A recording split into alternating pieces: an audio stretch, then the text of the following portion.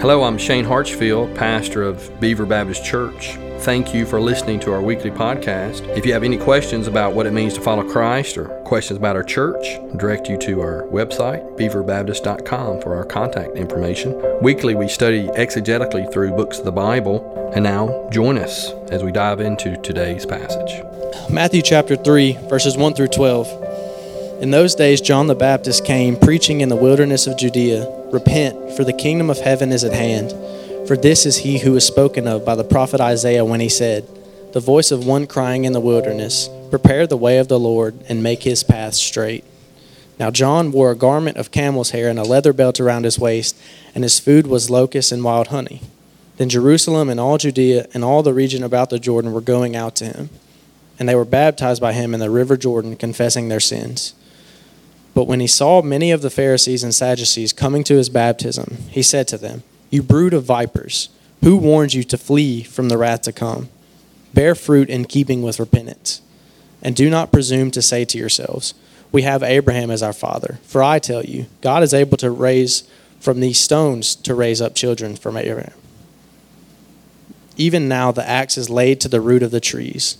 Every tree, therefore, does not bear good fruit is cut down and thrown into the fire. I baptize you with water for repentance. But he who is coming after me is mightier than I, whose sandals I am not worthy to carry. He will baptize you with the Holy Spirit and fire.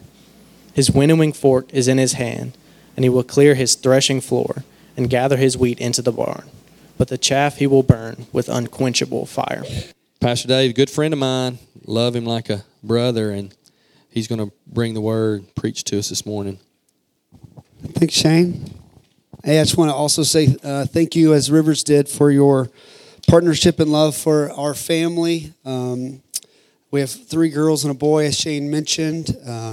We've gotten to see the first 3 girls come to faith in Christ, and Melody was one of the 8 that we just baptized. And as she went through our sports camp, and just to hear the gospel from students like the ones that you sent, she responded and saying yes to Jesus. And so thank you for that partnership with sending people, sending prayers, sending money to help this small neighborhood church get started. We could not do it without friends and family and churches like Beaver Baptist. So thank you for that. Before we get into the word, let me just pray that the Lord's light shines through it on us, and whatever the Holy Spirit would have us do, that we would follow his lead. Let's pray. Jesus, we thank you for your word. When we open it up and we recognize the ancient truths that are alive today, and may the light that you have preserved as you've pursued humans, that this book captures, and then we get to read now in our generation, may we understand what you would have for us to do in these days. We thank you. It's in your name. Amen. So before we get into Matthew 3, I just want to review really quickly what's been going on in the first few chapters of Matthew. I thought it was nice, as on the heels of the Christmas story. This is what we find in the first 2 chapters of Matthew. And then as we move into this next week, this day after the Advent season, to maybe move right into the next chapter of the story. So in Matthew 1, we have the lineage, which most of you guys have memorized. Way to go, you guys who do that. And then we have Jesus being born, right? This idea that Joseph and Mary were faithful, and the Messiah has come. And we have to just celebrate that, and Christmas lights, and this whole season of giving gifts because God gave the greatest gift, right? And then we go to chapter 2 where we have the wise men. You know, the wise men are bringing their gifts to this Messiah and to follow this star, to follow this wisdom that they have experienced from God, that something special is going to happen. But as they chase down the king, the current leader, Herod, will do anything it takes to destroy anyone who might hinder his power. And a very heinous thing happened in Matthew 2 of the killing of so many children to try to destroy Jesus. But it was not his time yet to be destroyed. But he will have a life of people seeking to destroy him. And then we get to Matthew chapter 3, and that's what we heard read today. And it's this beautiful passage that opens up with John the Baptist, the cousin of Jesus. And what I love about John the Baptist, which you guys may have already studied some, is just, he was one of the first people, right? One of the first people that we see rejoice with joy as Jesus enters a room while they were in the womb. Isn't that a great story of how life begins and how life rejoices? And even as Jesus, as a preborn human, brought joy. What a great way to start out the Christmas story. But anyway, so John the Baptist, they've grown up. They're like 30 years old now, right? They're like these men, John and Jesus, they're around 30, right? And then we heard this idea of John's preaching out in the wilderness. And I'm not going to read the whole passage again, but he had a message. Repent, for the kingdom of heaven is at hand. So who is this John the Baptist? Right? Well, he acts and he dresses and he speaks with authority. He speaks like a prophet. He's one of those key characters in God's great narrative that connects to the Old Testament and the New. John the Baptist is the last Old Testament prophet, right? He's the crazy old man, right, that lives out in the desert, who keeps speaking about God and speaking for God. It's been 400 years since the end of the Old Testament. Malachi 4, 5, and 6. Right? If we backed up just a couple of chapters, right? We're in Matthew 3. If you go Matthew 2, Matthew 1, you go back to the next chapter. That's the end of Malachi. This is what it says. Behold, I will send you Elijah the prophet before the great and awesome day of the Lord comes. And he will turn the hearts of fathers to their children and hearts of children to their fathers, lest I come and strike the land with a decree of utter destruction. Right? This is John's role, right? He is this prophet who's bringing in the Messiah. And one of the key characteristics we find about John the Baptist is his humility. Unlike many of us, he doesn't wait for God to discipline and knock him down and put him in his place. What do we find John doing? Well, he's obedient, living a lesson of reliance by living in the desert of dependence. John is out, away from his people, relying on God, because he knew he had a message. He knew he had something to say, but he knew first he had to get right with his God. So he lived in the desert of dependence. When he interacts with Jesus, he not only knows that he himself is not the Messiah, but he knows his place. He knows that his dirty hands are not even worthy to carry the dirty shoes of his God. John had a pretty good handle of who he was. And what's this context John the Baptist is? He finds him in Matthew chapter 3. Well, the people of Israel, his people, God's people, they were looking for hope. Right? They were promised all these things that were going to happen for them, and they have not happened yet. In verse 5, it says, Then Jerusalem and all Judea and all the region about the Jordan were going out to him. Everyone. It wasn't just a few people or a couple families that heard about it. It was the town. It was the region. They were going because they were looking for hope. They had recognized that John was a prophet from God. He was a voice for God.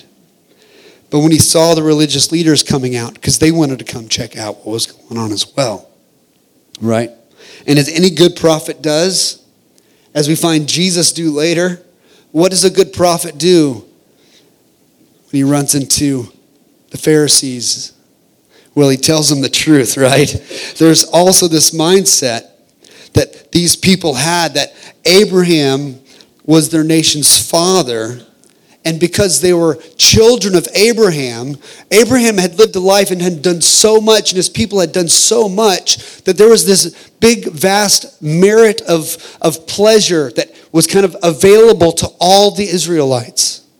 right? So any gaps that they had like in their life, like, oh, well, Abraham, he has enough to kind of fill in the gaps. And they were relying on that. And as I read this, I think of the culture that I grew up in and the number of families, the number of students and friends that I had that kind of relied on their parents' faith. These are lies. There is not some vat of grace because of who your parents are that God's going to welcome you in. John the Baptist knew that each person is going to have to stand before God, and he's really clear in this passage about that.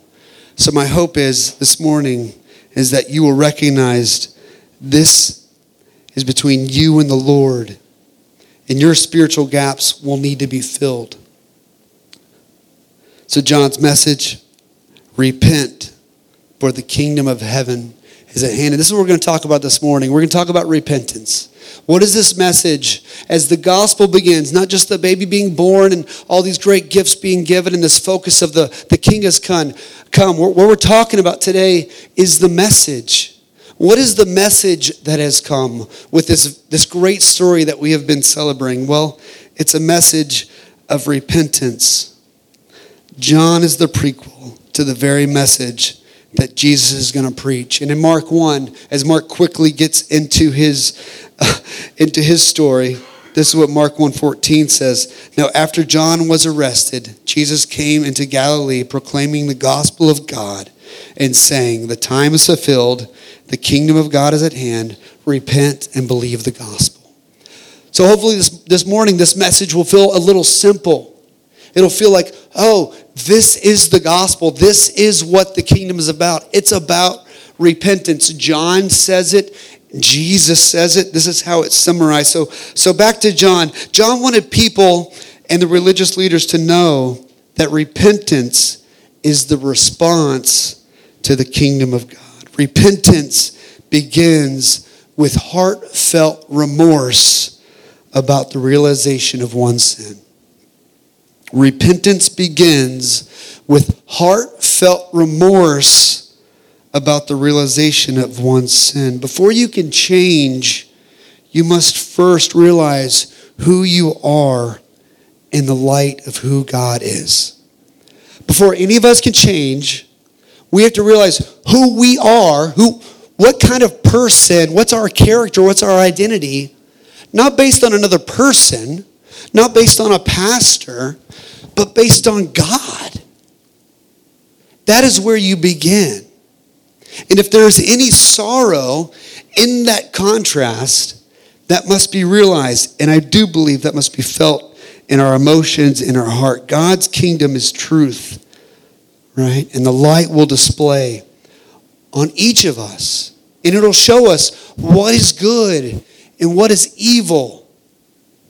What is God and what is the world?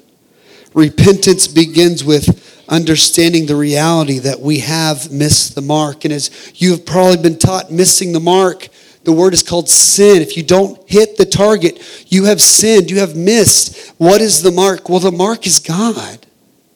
The mark is this life that you learn about who Jesus is. And maybe like John, you can recognize that, oh, these dirty hands can't even touch the dirtiest souls of Jesus. That's how contrast it is. So John's message is the kingdom is here. Open your eyes, friends, right? See the truth. See the contrast between the Messiah and you. See the contrast between God and you. And this is how Jesus describes it to Nicodemus when we come to this fact of becoming next to God. We take our lives, we put them next to God's life. What is happening? What is the contrast? This is what Jesus says to Nicodemus, and this is the judgment. The light has come into the world, and people loved the darkness rather than the light because their works were evil. For everyone who does wicked things hates the light. It does not come to the light lest his works should be exposed. So say people do not accept this truth, right? They don't accept this idea of the light, what happens next? Right? Well, they turn, they hide, they shrink away, they hate it. But if they lean into the light, and that's what we're going to talk about today, leaning into the light, what do we find they do? When verse 6 says they confessed their sins. When you lean into the light, when you lean into who God is and realize who you are, what happens? Well, confession follows. If remorse is our response to the wickedness when we come in the light, confession is our response to those feelings. So we have remorse. The light shines on us. We have this feeling of, oh God, I am so unworthy to be next to you. I am so unworthy to be loved by you. There's a feeling of sorrow of like, what have I done? But the next step in that is confession of saying, God, I'm sorry.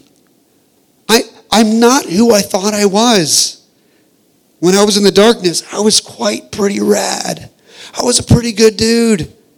But when I got next to you, Jesus, I recognized I am evil.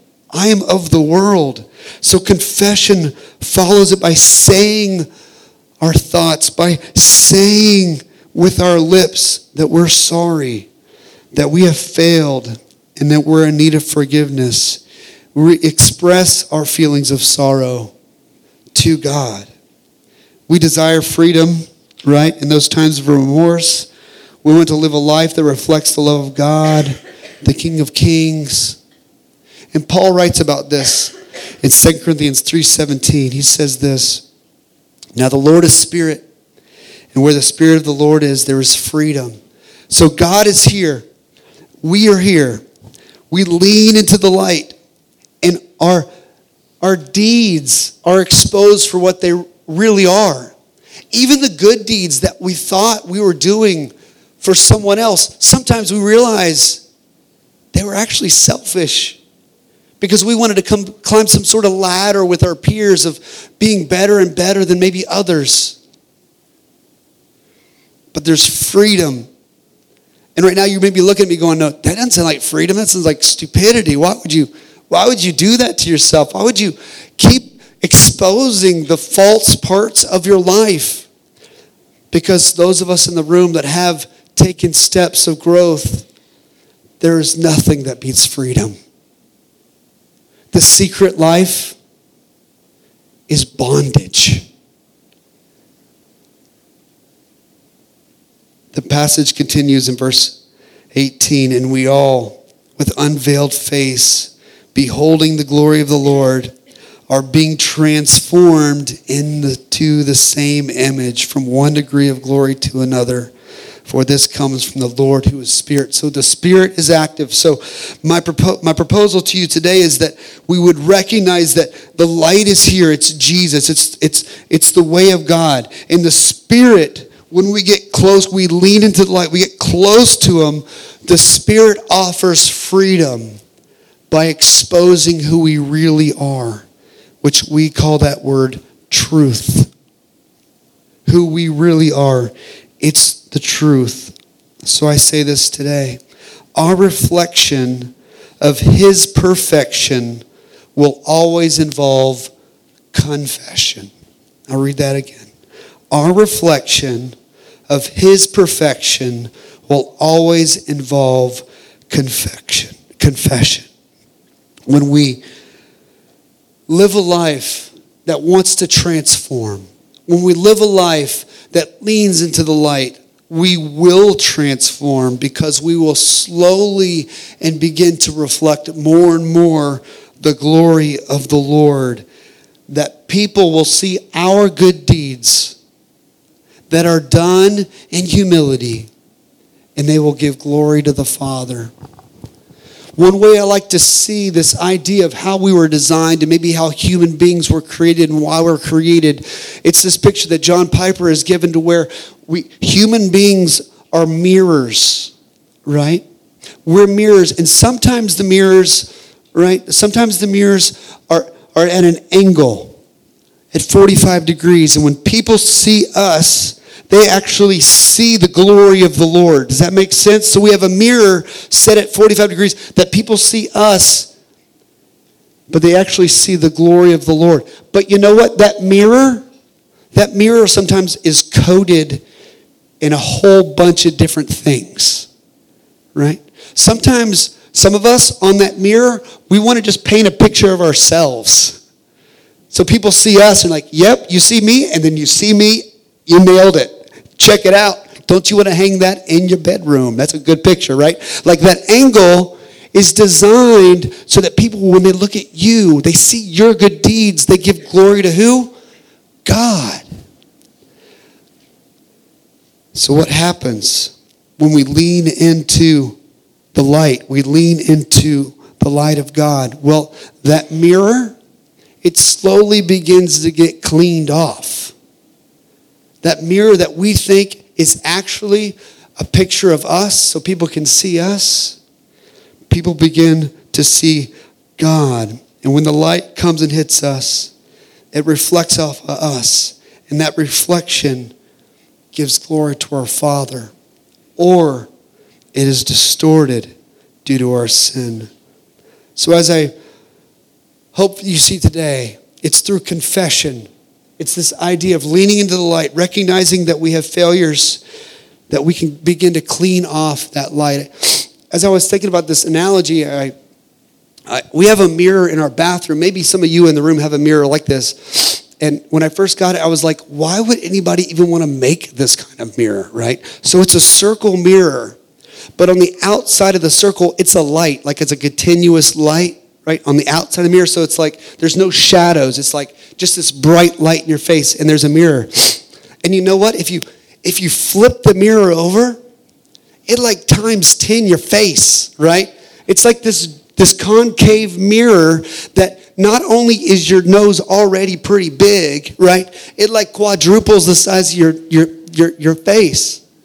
But also, this light is like bright in your face as well. And then, if you thought you had a pore, you have got a cave inside your face, right? And there's no telling what's inside that cave, but you're like, I'm going to take care of that cave right now, right? So we wonder, why do we make things like this for our face, right? To poke and pluck and whatever you guys do with those kind of mirrors, right? Because we care about our faces. We want to know. We don't just want to know what our face kind of looks like in like normal light. We're like, no, I want to know what my face looks like next to the sunshine times 10. Like, I want to know what that spot looks like this big, 10 times brighter than anybody's ever going to see. Why do we do that? Why do we do that to ourselves? People sell these things. I own one, right? People buy these things because they care about their face. And as I began to, I don't only just use this, right? I began to think of like, why do I use this? It's like, because I want to catch things when they're small. Does that make sense? Like, I want to find things that are small because I don't want that pimple that's the size of my cheek. But if I can take care of it when it's small, then it won't grow and be this chaos all over my face. Because I care about my face. Friends, this morning, as we finish up 2019 and move into 2020, would you consider leaning into the light and care about your character the way we care about our faces? What is that mirror in your life for you? Where are you leaning into the light to try to catch things that are small so they won't grow into something that will ruin your image? But I would say that won't ruin God's image, because you are created to be a reflector of God. And if you can catch things small, you will be that image bearer that God has designed you to be, more than you could ever imagine. And with that unveiled face, as Moses shined brightly the glory of God to the Israelites, you can be a person who gives the glory of God away in your life. So I want to give just some quick steps just in review today as we close of repentance and transformation. Step 1, we see and we hear about the kingdom of God, namely Jesus and his light. Something happens in our lives where you saw or you heard Jesus and what he has done for you. And at this point, you have to decide, are you going to lean into the light, or are you going to hate the light and tuck back into the darkness? Those are your options. But it begins with the gospel, Jesus being seen and heard. If you choose to lean into the light, my hope is that the next steps will continue, that your pride will be cut, others will know who you really are, and you can begin to work on yourself. So step 2, remorse. That'll be found in your heart because you chose not to hide. You chose to stand next to Jesus and go, I am not worthy to be next to you, Jesus. I'm not worthy to be died for. Have you seen my life? Do you know the way that I think? Do you know the things that I look at? But you must deal with that remorse. So how do you do that? Step 3, you confess. You confess that sin. You go to a loving God who is, his arms are out wide. He's actually running towards you, as the prodigal son story shares, waiting for you to run to him. Our pursuing God has been hoping for your adoption. So you lean in the light, you have remorse, you confess. Step 4, you believe the gospel. In the same way that God accepts our repentance, we must accept his forgiveness. When we receive Jesus as Savior and Lord, there is something that happens where we get adopted into his kingdom. We become prince and princesses of the King and have brothers and sisters alongside us. 2 Corinthians 5:17 says, therefore, if anyone is in Christ, he is a new creation. The old has passed away, the new has come. Amen, church? This is the story. This is the gospel. This is why we're celebrating today. When you're baptized with the Holy Spirit, it means your identity has been changed. You are a new person. Verse 11, this morning, Matthew 3, I baptize you with water for repentance, but he who is coming after me is mightier than I, whose sandals I'm not worthy to carry. He will baptize you with the Holy Spirit and fire. And fire purifies. Leaning into the light is a life of confession and purification. And I promise, friends, there is freedom. Step 5, we are baptized into a local congregation through water baptism. If that's something you have not done, my hope is that you would be obedient, just like Jesus was in the very next passage in Matthew 3. This is obedience. That since you have identified with God, you should identify with his church. In step 6, as I close today, we bear fruit. Matthew 3:8 says, bear fruit in keeping with repentance, as John speaks to the religious leaders. This is obedience.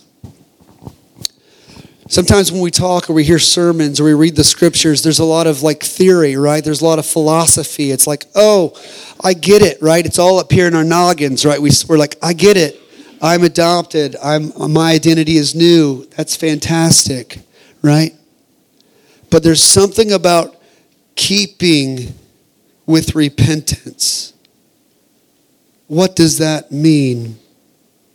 Well, I think it's just like a gardener, right? Or a farmer who plants his garden, right? Like what he does. Well, he doesn't leave it alone for months, never taking a look at it, never coming to check on it, and just coming back for the fruit. What is repentance? Well, it's something that you continue to work on. It's something you continue to look into. It's not something you become a Christian and once a year kind of like, well, I'll check and see how that's going a year from now. Bearing fruit takes work.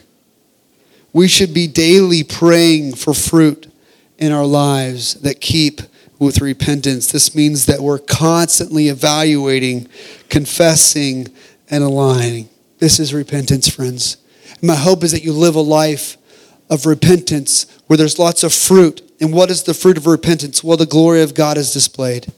The church is a display of God. The incarnation has arrived, and we are living it out. The flesh of God as the church of God. There's two things I want to say real quick about repentance. The first is that there's a first repentance. And so maybe somebody in the room has never had the first repentance.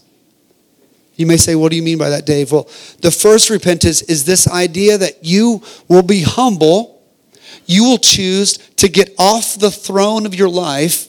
You will say, Jesus, will you sit on the throne, the King of my life, and be my Lord and Savior, and I will follow you. That's the first repentance. You can't have any of the other repenting until you do the first repentance. It's like John making the decision to live in the desert where I'm dependent. Now, the human heart does not want to be dependent on anyone. And you may be sitting there today going, I don't need anybody. I don't want to be dependent. I've been taught to be my own man, my own woman, to figure it out. Well, I'm telling you, Jesus should be the one first and foremost in your life doing that. And then you go ahead and be that wonderful person that you're talking about, that you've been with confidence, right? But be under the authority of Jesus. I'll ask him to be on the throne of your life as to be your king. And the ongoing repentance, for many of us in the room, Psalm 139:23 reminds us of that. Search me, O God, and know my heart. Try me and know my thoughts, and see if there be any grievous way in me, and lead me in the way everlasting. That's my message for Beaver Baptist today, is that you would live in the way that's everlasting, that has eternity involved with it. Things that matter. Things that will matter for all of time. We need to examine our lives and see what thorns that are there that are choking out the kind of life that God would have for us.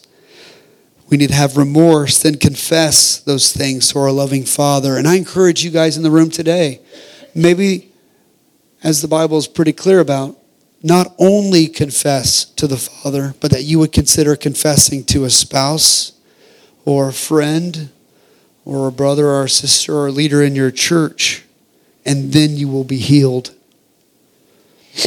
May Beaver Baptist Church be a safe place where constant confession is normal and judgment is placed aside and given to God, but grace and embrace of love is common. But by no means should we ever take advantage of his grace. Friends, Jesus is returning. Let's prepare our lives for the return of the King. Maybe 2020 is the plan. Maybe God was like, that's kind of a nice even number. That's when I'm going to come back. That sounds good. Let's prepare our lives for the return of the King. Let's clean off the mirrors, right? Let's lean into the light. Let's catch things when they're small. And why is this important? Well, John tells us in verse 12, his winnowing fork is at hand, and he will clear his threshing floor and gather his wheat into the barn. And that's where we want to be, right? The good fruit with God in his barn. And the other option, the only other option is, but the chaff he will burn with unquenchable fire. Friends, this is sobering, but this is the only truth I know. These are the only two things that are options for us in a world that God has created. as this new year arrives this week, will you choose to lean into the light, repent, and seek holiness and bear fruit in keeping with repentance? Or will you go back into the darkness, be self-dependent, and stay as the king of your own life? Eugene Peterson writes this: repentance is the first word in the Christian life and sets the way of traveling in the light. It's a rejection that is also an acceptance. It's a leaving that develops into an arriving. And it's a no to the world that says yes to God. My hope is that you will repent and believe the gospel and allow God and Jesus to be your king so that you can reflect the Lord's glory until he returns. Let me pray. Jesus, thank you for coming. The light has come into the world. There was darkness here. Thank you for coming and dying on the cross for our sins. This wonderful news that we have sung about.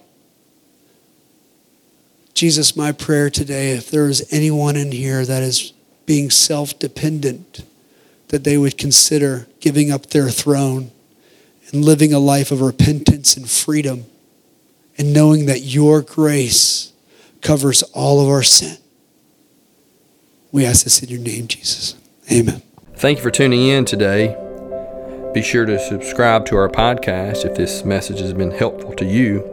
Again, if you have any questions, go to our website for our contact information, and we'll see you next time.